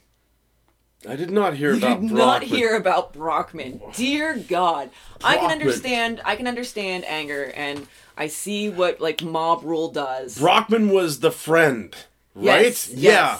Where this is glorious. This is like the comedy relief part of this story. I cannot believe they did this. It was cartoonish. It really was. Go ahead and hit him with this. This poor guy. This poor guy, dude. So a friend of the Benders, his name is Brockman. This crowd found the bodies. I mean, the original search party was over 100, and I'm sure word started to spread, and people started to come very quickly, and people got pissed. So Brockman is standing there with everybody else, watching all this shit go down, watching the bodies be found. And because he was associated with the Benders, they took him and hung him from a beam in the inn. He went unconscious, lost consciousness. As you do. As you do. So they woke him up. Hey, buddy. Hey, buddy. Hey. You okay? String him up again! Interrogated him. And then hanged him again. And then there was a third hanging. I'm not sure if there was a second interrogation or if it was just for funsies this time. You know, just This poor guy. this poor guy. So he basically, I have a quote here, the staggered home quote, as one who was drunken or deranged, as one would, after being hung 3 freaking Yeah. times. He survived. He survived. Let's give some props to Brockman for being a tough son of a bitch. Maybe he had some of whatever the benders had that helped Yeah. them survive all the listeria they should have got from that fucking well. Jesus Christ. They hung him and then they questioned him, which, like the Joker said in The Dark Knight, don't start with the abuse. It makes people all fuzzy. And it did with him. Yeah. Yeah. And then we have, this one gave me chills. Did you read about the Roman Catholic prayer book they found in the house? Yes. Oh, absolutely! I'm getting chills right now just thinking about it. This was so creepy. Do you want to do this or should I? You go ahead and do this Okay. because like I said, a lot of this, like my notes were kind of a lot of this.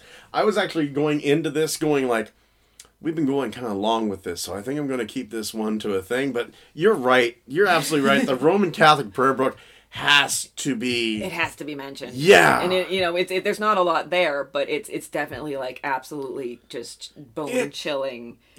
And once again, this goes into the supernatural aspect of it.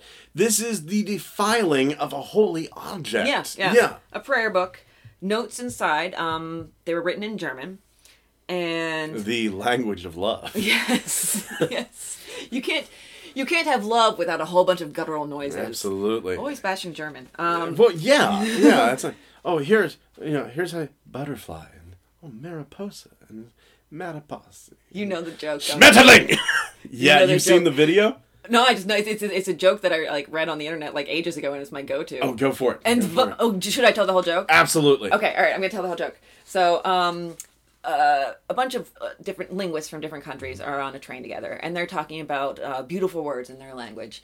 And one of them starts. The American is like, I think in my language, I think butterfly is the most beautiful word. It's just so evocative, and it really just rings true to what that creature is. And I believe Spanish linguist says, Mariposa. says, but Mariposa is so beautiful. It's so beautiful, and it has such a smooth flow to it that you can just see a butterfly when you say it. And the French linguist says, oh, but in my language, papillon. It speaks true to the butterfly's soul. And the German linguist goes, and what is wrong with Schmetterling? My absolute go-to is my only joke, Oh literally. my God. My only joke. There's a video on YouTube that our listeners have to see where it's like the differences betwing languages. Oh, and God. they go like, and they'll have like this Spanish girl, very, very pretty, like Spanish girl goes ambulancia. Right? And then like the English guy, ambulance. And then like the French and ambulance, right? And then they go, German guy is like in like later hosen and stuff, goes, Krankenwagen! They're very good at making up words for things we don't have. Yeah. Like, Schadenfreude, of course. It's a wonderful thing, to have names for these things. And then, I'm going to horribly mispronounce this. Sorry, German people. But the one of the best German words I've ever found is Backpfeffenkeit, which is a face that needs punching. Wow. And I'm like, I've met a couple of those. By the way, I think this is the only time in history that the phrase "sorry German people" was uttered. Yeah, well, I like making history. All right, so the prayer book. Jesus Now that we've Christ, been- the prayer book. Yes. I think we've been avoiding this just by Yeah. talking about languages. I think we're circling around it because we're like, oh, no. There's a certain type of mental bleach that has to happen whenever you get into this. Mm-hmm. Because you get into it, and it's like, and they buried the 1.5-year-old girl who'd lost her mother a year before alive.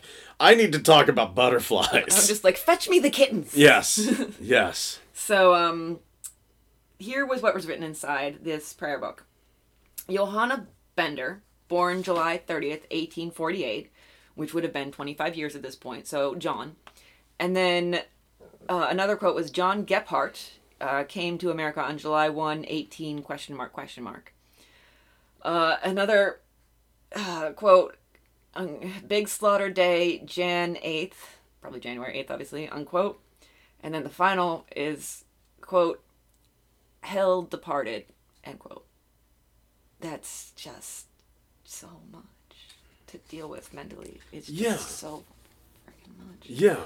Oh, the big slaughter day, Jan 8th, really was just like, oh, you wrote that in a prayer book. Yeah. I'm not a very religious person, and that still is like, just writing it. Yeah. So this was probably John Jr.'s, and it seemed like he was trying to keep a diary of sorts. And they also found, count them, 1, 2, 3 sledgehammers. And then there's pictures of those, and they're in a museum somewhere, I believe, or some sort of display. An 8-day clock, which I had to look up what that was, which it's a clock that's only wound once a week. Mm-hmm. And there was a knife hidden in it, and some glasses. Dr. York's glasses. So not much was able to be found after that because... People went fucking nuts and went, I want to remember this. Yes, I definitely want a bloody brick. They actually, by hand, Yeah. tore down the house. For souvenirs. For souvenirs. Yeah. Just like, I'll take this crossbeam with me.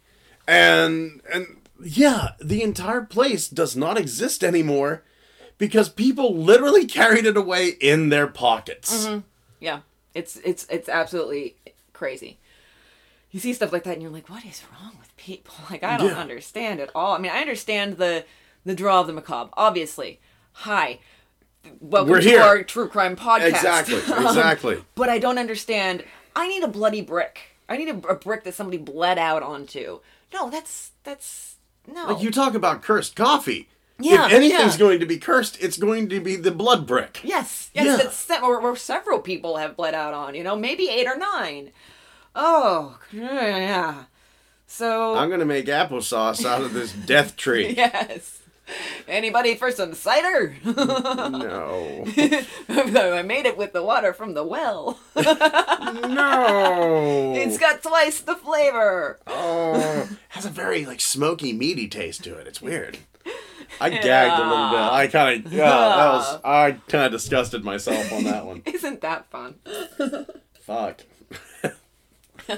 So, State Senator Alexander York, who we've mentioned earlier, Dr. York's brother, offered a $1,000 reward, which as of this year would be $20,000, close to 21, for the Bender family's arrest. And then soon after, Kansas Governor Thomas A. Osborne offered a $2,000 one. I guess he was up in the ante or something. He was like, no, you're not going to make me look bad just because you're the dead guy's brother. No. I'm twice as better as you. I'm twice as better. That was some good grammar right there. I definitely am mimicking how a governor would speak. I'm proud of being a Tory. There's no wig. I don't care if it was his own brother. It was going to get mine. Yes. I think I went a little too far back. just a smidge. So altogether, that would be $63,000. Yeah. And never claimed. So, The Benders just sort of vanished into history. Mm-hmm. Yeah. And a lot of people say, oh, there's this old guy that was arrested for murder, and he kind of resembled John, and Elvira and Kate are cited in Philadelphia at one point, I believe. The guy matching Pa Bender's description that you just mentioned. Flickinger, yeah. I have a few details on that. I want to hear... all I know is that he committed suicide by a lake. By a lake or a leg? Lake. Oh. Did I say leg? No. I'm saying it. And this is just me going No. There's 2 separate ones. There's some people who say that he did commit suicide somewhere near or in Lake Michigan in 1884. But also that year, an elderly man matching his description was arrested in Montana for a murder in Idaho. I did hear about this one, yes. And the victim had, of course, I'm sure you can all guess, hammer, head, etc. You know it. You're getting sick of it at this point. And so... Jesus Christ, mix it up. Yeah, come on. Let's have some variety here. They sent a message to identify him to Cherryvale, because they thought we've got the guy. But the suspect, he was in leg irons, so he severed his foot to escape and bled to death. And that's why I said suicide by leg. Leg. Yeah. We'll never know. Yeah. I've heard that, like I said, committed the one person who was supposedly John Flickinger ended up shooting himself in the head by a lake. Yeah, I have around Lake Michigan. Yeah. Yeah. I tend to believe the weirdest outcome. Because it's just such a weird outcome. Which one? The suicide or the cutting off the leg? Neither. Oh boy, what's your weird outcome? The Little House on the Prairie outcome. Oh, that one. Okay, all right. Yes, all right. We can get into this now if you want. Yeah, absolutely. And we are of different minds about this one, but that's okay. So, even though the dates don't match up, we've seen, and Christy and I did a little experiment. We usually share our notes before a show. This time we just kind of went off of our own notes and didn't share them. We just kind of wanted to see where each of our studies would take us. And we wanted to surprise each other a little bit too. You know? Exactly. So it's a thing, you go back this far, dates start to get muddled. Official documents do not match. Yeah. In fact, one of the victims, I think, no, it wasn't one of the victims. It was Kate's last name. It changes. It changes from Mark to Mick and all over the place in official documents. I myself, and it still happens to this day, whenever I took my first wife after we divorced to court for custody, her name's wrong in the court document. My name is misspelled on my prescriptions. Yeah. And we once had to restart the process of getting a loan all over again because they had misspelled our last name. Very competent bank people. You want to definitely be lending money to people who don't exist. Right. So it definitely happens. The human error is going to be a constant until the singularity happens. Absolutely. So I tend to believe this story. Laura Ingalls Wilder, Little House on the Prairie. Everybody's seen the show. Mm-hmm. Some of you have read the books. Yeah. I read a few of the books when I was younger. Yeah. She, in, I think it was 1937, goes, she starts talking about the Bloody Benders. Yeah, because they were asking her, she was at a discussion, and they asked, what did you take out of these depictions of life on the prairie, because you knew that there were younger readers. Yeah. So, it's a thing where Wilder then claims her father, Michael Landon, I know that's not her actual father, but I want you to picture Michael Landon, goes out with a vigilante group, catches the Benders, and supposedly one of the vigilante groups, if it's the same thing, and I really believe it does, it is, shoots and kills Elvira, John Sr. and John Jr., buries them in shallow graves, and then burns Kate at the stake alive. I mean, I wouldn't be surprised by that last part. Yeah. Yeah. Burns her alive. The only thing that, like, Pa Ingalls, Charles Ingalls, ever told Laura was whenever they would get scared or whenever they would hear of another vigilante group or bounty hunters going after the Benders, it was just him, like, getting this very far off, distant look and going, they'll never find them. Yeah. And I'm sorry, like, I know, like, it's human nature to lie. Mm-hmm. Or just conflate memories. Yeah. Or, because it was a long time after everything happened that she actually came out with this. It was a good 60 years or so. But if I can't believe Laura Ingalls, like, not believing Laura Ingalls is like not believing something Bob Ross has told you. I hear you on that. Yeah. I hear you. My feeling is just that the human memory is fallible. We can erase things that we can't live with. We can remember things that never happened or completely change memories. To this day, my sister still claims that she said a funny thing that I actually said. And I'm still bitter. Jesus. Sisters, what are you going to do? Yeah. So yeah, like, my feeling is just, we'll never know, obviously. But my feeling is that you talked about the lack of documentation, but it seems like her life was pretty well documented, being as well known as she was, and causing the sensation that she did with her books. Like, the people like that tend to have a pretty well documented life, and according to that documentation, they left Kansas and were in Wisconsin by 1871. La la la, I don't want to hear it. La la. Could he have gone back for some reason? You know, like there was some time passed in between events that word could have reached him, or you know, Pa Ingalls, and he could have headed back, you know, to join them. And there's also some kind of sketchy census data that says that Longcore, or a GN Lunker, so it's spelled differently,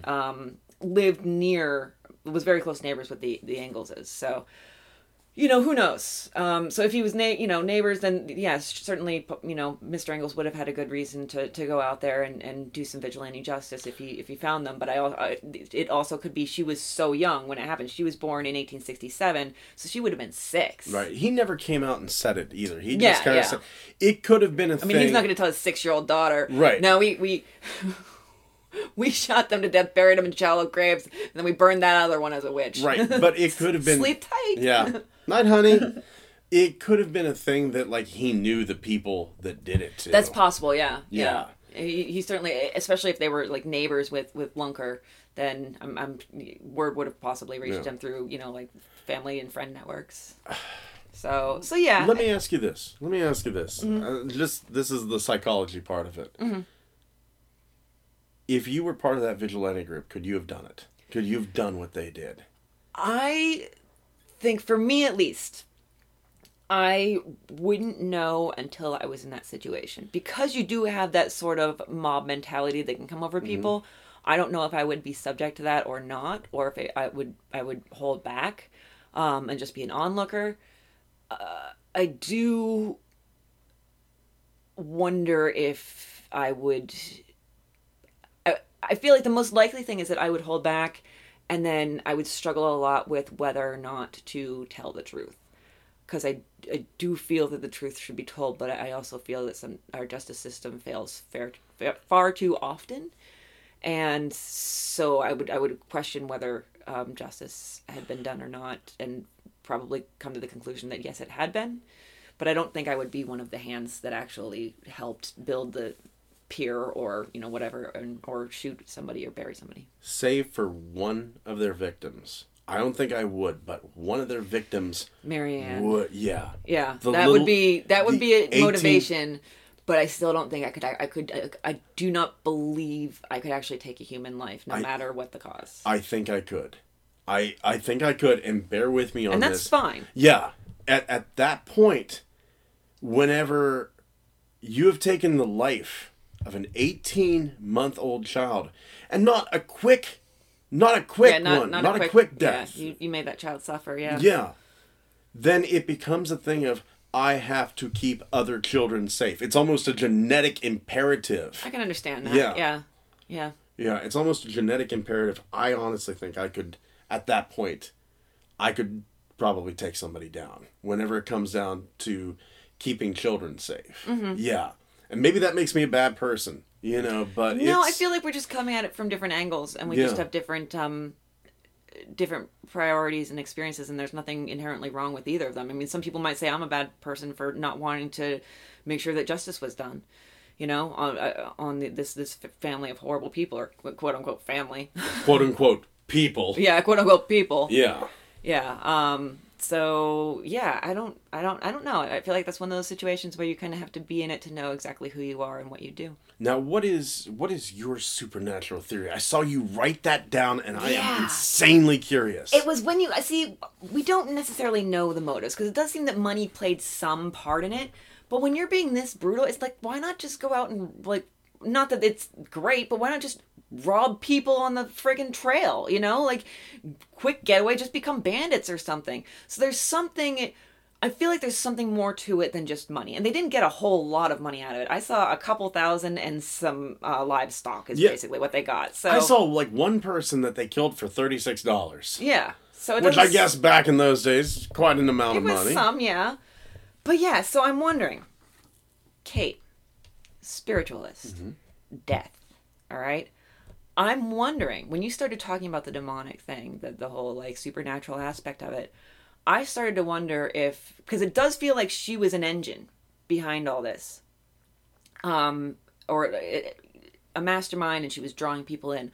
I wonder if she didn't believe that she needed to take life to continue her communing with the dead and healing the ill or whatever, Almost or her whole thing. Like an Elizabeth Bathory Yeah, sort of. thing. Yeah. Yeah, sort of like an exchange of power or something. Like she got power from taking, the taking life.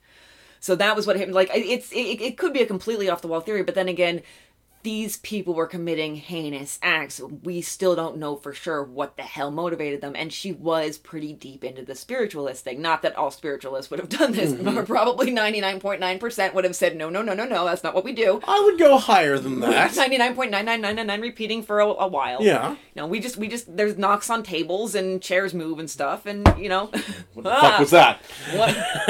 One knock for no, 2 knocks for greasy dolphin.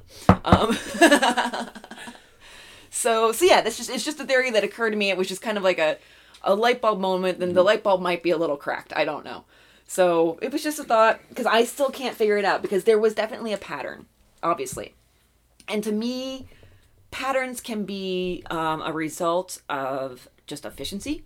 If your motive is just money, then okay, you get a certain pattern and you stick to it if it works for you. They can be a sort of passion if you just really like to do some good killing. If she really, because they say that she was usually the one that slit the throats. Mm-hmm. If she really enjoyed that, then of course she has to have that as part of the entire act. The guys incapacitate and she does the thing that makes her happy. Or ritual. It's not the first time we've heard of that. They're actually a few works of fiction. One of them, American Gods, mm-hmm. that bring up the Benders worshiping dark entities. Mm-hmm. And I don't know if there would have been entities involved, or if she just believed like this is what fed her power in some way. But obviously we don't know exactly what she believed, or if she really even believed she was could commune with the dead. There were a lot. I mean, like so many, like it was a goal of many people to disprove all of these spiritualists. I think that if that was the case, she probably went into it being bullshit, and she was so good at bullshitting other people. She started to buy her own lines. Yeah. Yeah. Penn Jillette, the magician, Penn Jillette of Penn Mm-hmm. and Teller, he tells a story where him and Teller worked out this thing that made Penn seem like he was psychic. And about 20 minutes into practicing this, Penn starts to kind of get the inkling in the back of his head, maybe I am psychic. Even though he knows that it's a bullshit trick. Yeah. He starts to think, well, maybe there is something to this. And he has to talk himself down from this. Like I said, the human mind Mm-hmm. can trick itself into a lot of things. Oh, yeah. So yeah, I have to, I look at the pattern, and I think that there's, the pattern can reveal a lot. And I just have to wonder if it, if that was just part of her belief system, which is horrifying, like I'll accept a lot of different belief systems. That is one I will not subscribe to or agree with in any way, shape, or form. That's a good move. Yeah. I would say. I feel smart. Yeah. So yeah, that was pretty much my theory. Do you have a theory as to motivation, or like either for Kate or for the entire family, like, or whatever? Honestly, the motivation for it honestly just seems like it was a thrill kill. Okay. It was this weird situation where I've not really seen Mm-hmm. anything like this, where an entire family in a normal society, we're not talking like whenever the Aztecs turned to human sacrifice, or the Mayans did the same thing. Yeah. It's not part of their belief system. Right. Whether it's part of Kate's or not is, I Right. feel up for debate. Right, but it's this weird situation where it seemed like the Benders were a society amongst themselves. Yeah. That's true, yeah. Yeah, and they were kind of, in some terms, they were kind of shunned, because you have this woman who's a little off, and you have this guy who speaks very guttural English at best. Mm-hmm. You have a guy who's kind of handsome, but is called a half-wit. And it's almost like they become this society to themselves, with Kate being the one liaison they have with normal society. And it almost becomes a revenge thing. Mm-hmm. Here are these well-to-do people. I don't think it was a thing about money. Because honestly, how much money do you need to live on the prairie at that point? Yeah. I think it became a thing of like getting revenge on what they saw as like the cream of society that they could get their hands on. They were very anti-people, it seemed. Yeah. In general, except for Kate. I mean, aside from the slitting of the throats, but she was so friendly and everything. And I think the only reason Kate was so friendly is because slight accent, which made her cute and very attractive.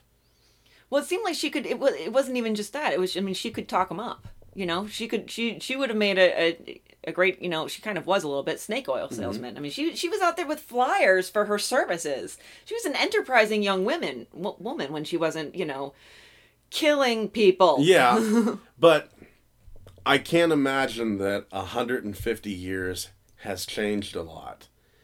You have to admit it. I admit it.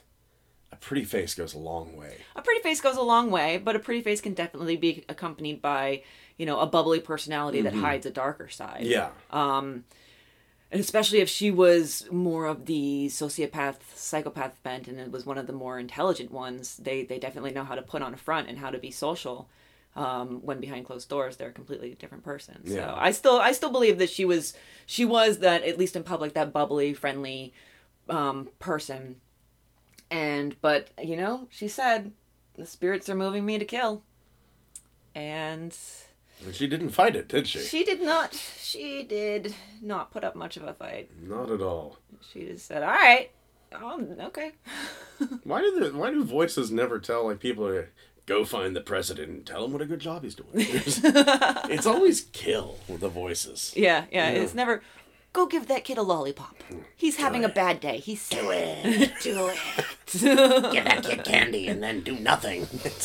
Donate to charity for the devil. Oh, but Kate, you were a hot piece of ass. I will give you that. Kate, you are the only woman that I have looked up a picture of that I would, hey, how's it going there? You mean for this podcast? For this podcast. I think you should specify. For this podcast. Hey there, lady with the bloody hammer. You got a name? Can I just call you mine? On that note. I feel dirty. Yeah. You should. You really should. Yeah. You're right to feel dirty. I am. You got any big plans for this week, buddy? Well, yeah, this is like this is my Friday. Yeah, I've got another podcast to record on Saturday, so I gotta get ready for that because I haven't done my research. I got papers to grade. Nothing really big. I'm just gonna. It's been a really chaotic week, so I'm gonna try and take it a little easy tomorrow. But my schedule's just so jam packed that I don't know. Oh, and I've suddenly become the freelance editor, the official freelance editor of my hallway for the other professors. Like, I had one, approach me about doing a job for her, and I did that, and then she went to her neighbor who's across the hall from me as well, and she was like, oh, like, Christy did a really great job, and, like, why don't you give her your paper that you're struggling with? So that's just working its way down the row, and I'm slowly becoming the official freelance editor of my hallway. Oh, so man. that project should come in tomorrow, and so I'll be working on that at some point, but I'm loving it. I feel like editing is something I was kind of born to do. Definitely I was born to be a proofreader. Like the world. Oh my God, I can catch a typo. I can catch an extra space from a mile off with one eye closed. So how about you? What's up for this weekend? I'm actually kind of, I'm selling an item today. I don't want to talk about that, though. Yeah, you told me all about it, and I don't think you should tell the audience. No, definitely not. We've disturbed them enough. Yes. So, I just got to get my taxes paid. Oh, yeah, we got to do that, too. Yeah. It's just a week of chores. And we also, our basement, we have a big freezer in the basement, and it somehow came unplugged. I can't even walk down there, man. No. It smells like the Bender's well. Yeah, pretty much. And it's been way too busy of a week for, like, I can't even go down there, so my husband's gonna have to clean it. And yeah, so that's another thing. It's just shit piled on top of shit. And I've never wanted a semester to end more than this one. And it's not anything about my students or my class load or anything. It's just life is just kind of coming at me way too fast, and I'm starting to get confused. Me, I am not looking forward to going to work. I do not like my job. Mm-hmm. And it's a thing where I'm going to go in there tomorrow and I'm just going to zone. And I'm hoping I did apply for a different position in that job, so I'm hoping I get that position. Mm-hmm. But at the same time, like, if a night shift opens up, I'd like that, because I did night shift once and no one called for an hour and a half. That was pretty nice. And everybody who did call was stoned. It's like, Mommy needs her TV. Well, I'll get you her TV, but Mommy needs TV now. Oh my God. I wish I was making it up. So do I. Yeah. Yeah. So, yeah, it's just essentially do that. And I'm kind of taking this free online podcasting course. Nice. Yeah, so I'm like going through that, and I talked to a good friend of mine yesterday, and he's kind of hip on doing the art for the podcast. Oh, excellent. Yeah, so I'll throw him a few ducats for that. Okay. And talk to another friend. I have this dream that I want to make a podcast network. Mm-hmm. So I talked to another friend who is actually a journalist. He is an honest-to-God journalist, and he hates his job just as much as I hate mine. And so he has this idea for a podcast that he wants to throw, and I'd love to throw that under this whole umbrella of what we're doing. And, yeah, just... I don't like where I'm at, but it's nice to be taking steps to get to where I want to be. So that's what this week is. This is, to me, taking steps to where I want to be. And we have so much fun recording. Absolutely. Yeah. Absolutely. We're in the new recording room, which is actually my guest room, now that the frogs have vacated the premises. I wanted to keep them myself. I know. But feeding them is kind of a pain. You have to feed them crickets. And at one point, my husband was like, Could you tell him maybe, I don't know if have we talked about the frog wrangler thing on the podcast before? I think we have talked about the frog wrangler. So they probably know. If not, like, I work with frogs sometimes, basically, and they stay at my house for a while. That's the long and short of it. And so my husband was like, could you maybe talk him into shooting supermodels? Because they're a lot easier to feed. So I was like, yeah, I'm sure you would enjoy housing them much more. I think it'd be fun for the first hour. But quite honestly, I bet you could. I bet you'd be clamoring for the frogs after about an hour. Yeah. Of inane bubble-headed chatter. Probably. Yeah. Listeners, I would like you to do this. I would like you to do this if you could. And right now I'm actually staring at the computer. Usually I make eye contact with Christy or I'm looking at my notes. I'm actually staring at the computer right now because I feel like it makes me closer to you. He's talking directly to you. Can you feel my breath on the nape of your neck? Oh, no, don't be creepy about it. You want him to listen, not run. I'd like you, like wherever you're at, I'd like you to get in touch with us through our Facebook page. Mm-hmm. And you can find Old Timey Crimey. And, I would love you to leave a review. Leave a review on iTunes. It helps us out so much. Give us a nice 5-star rating. We'd like those. I would like you to leave in the Facebook comments for this episode whenever we post it up, like the link to this, the scariest motel that you've ever stayed in. Yes, I love it. Yeah. Excellent. Yeah. Yes, I cannot wait to see some of these stories. Yeah, absolutely. And if you don't have Facebook, you can just shoot us an email at oldtimeycrimey. You're already listening to the podcast, but I'll go ahead and spell it for you anyhow. OldTimeyCrim. Nope. Yes. CRIMEY. Old Timey Crimey. And Timey and Crimey both have Y's at the end. Mm-hmm. At gmail.com. And tell us about your scariest hotel experience. I can't wait to hear these. Yeah. Oh, they're going to be good. Yeah. We'll read the best ones on an upcoming episode of Old Timey Crimey. And you know what? I've done a fair amount of traveling. You've done a fair amount of traveling. We'll even share ours. I'm going to have to come up with mine. I'm sure I have something. I probably blocked it out. Human memory. ABC Motel. Oh, boy. Yeah. Anyway, thank you again for listening. I am Scott. I am Christy. And for the love of God, just make sure to review it on Yelp. I would love to see the Bender Inn Yelp review. We'll have to make one up. Maybe we'll make one up and put it on Facebook. Yeah, just check TripAdvisor first. Mm-hmm. Absolutely. Have a good week, everyone. See ya.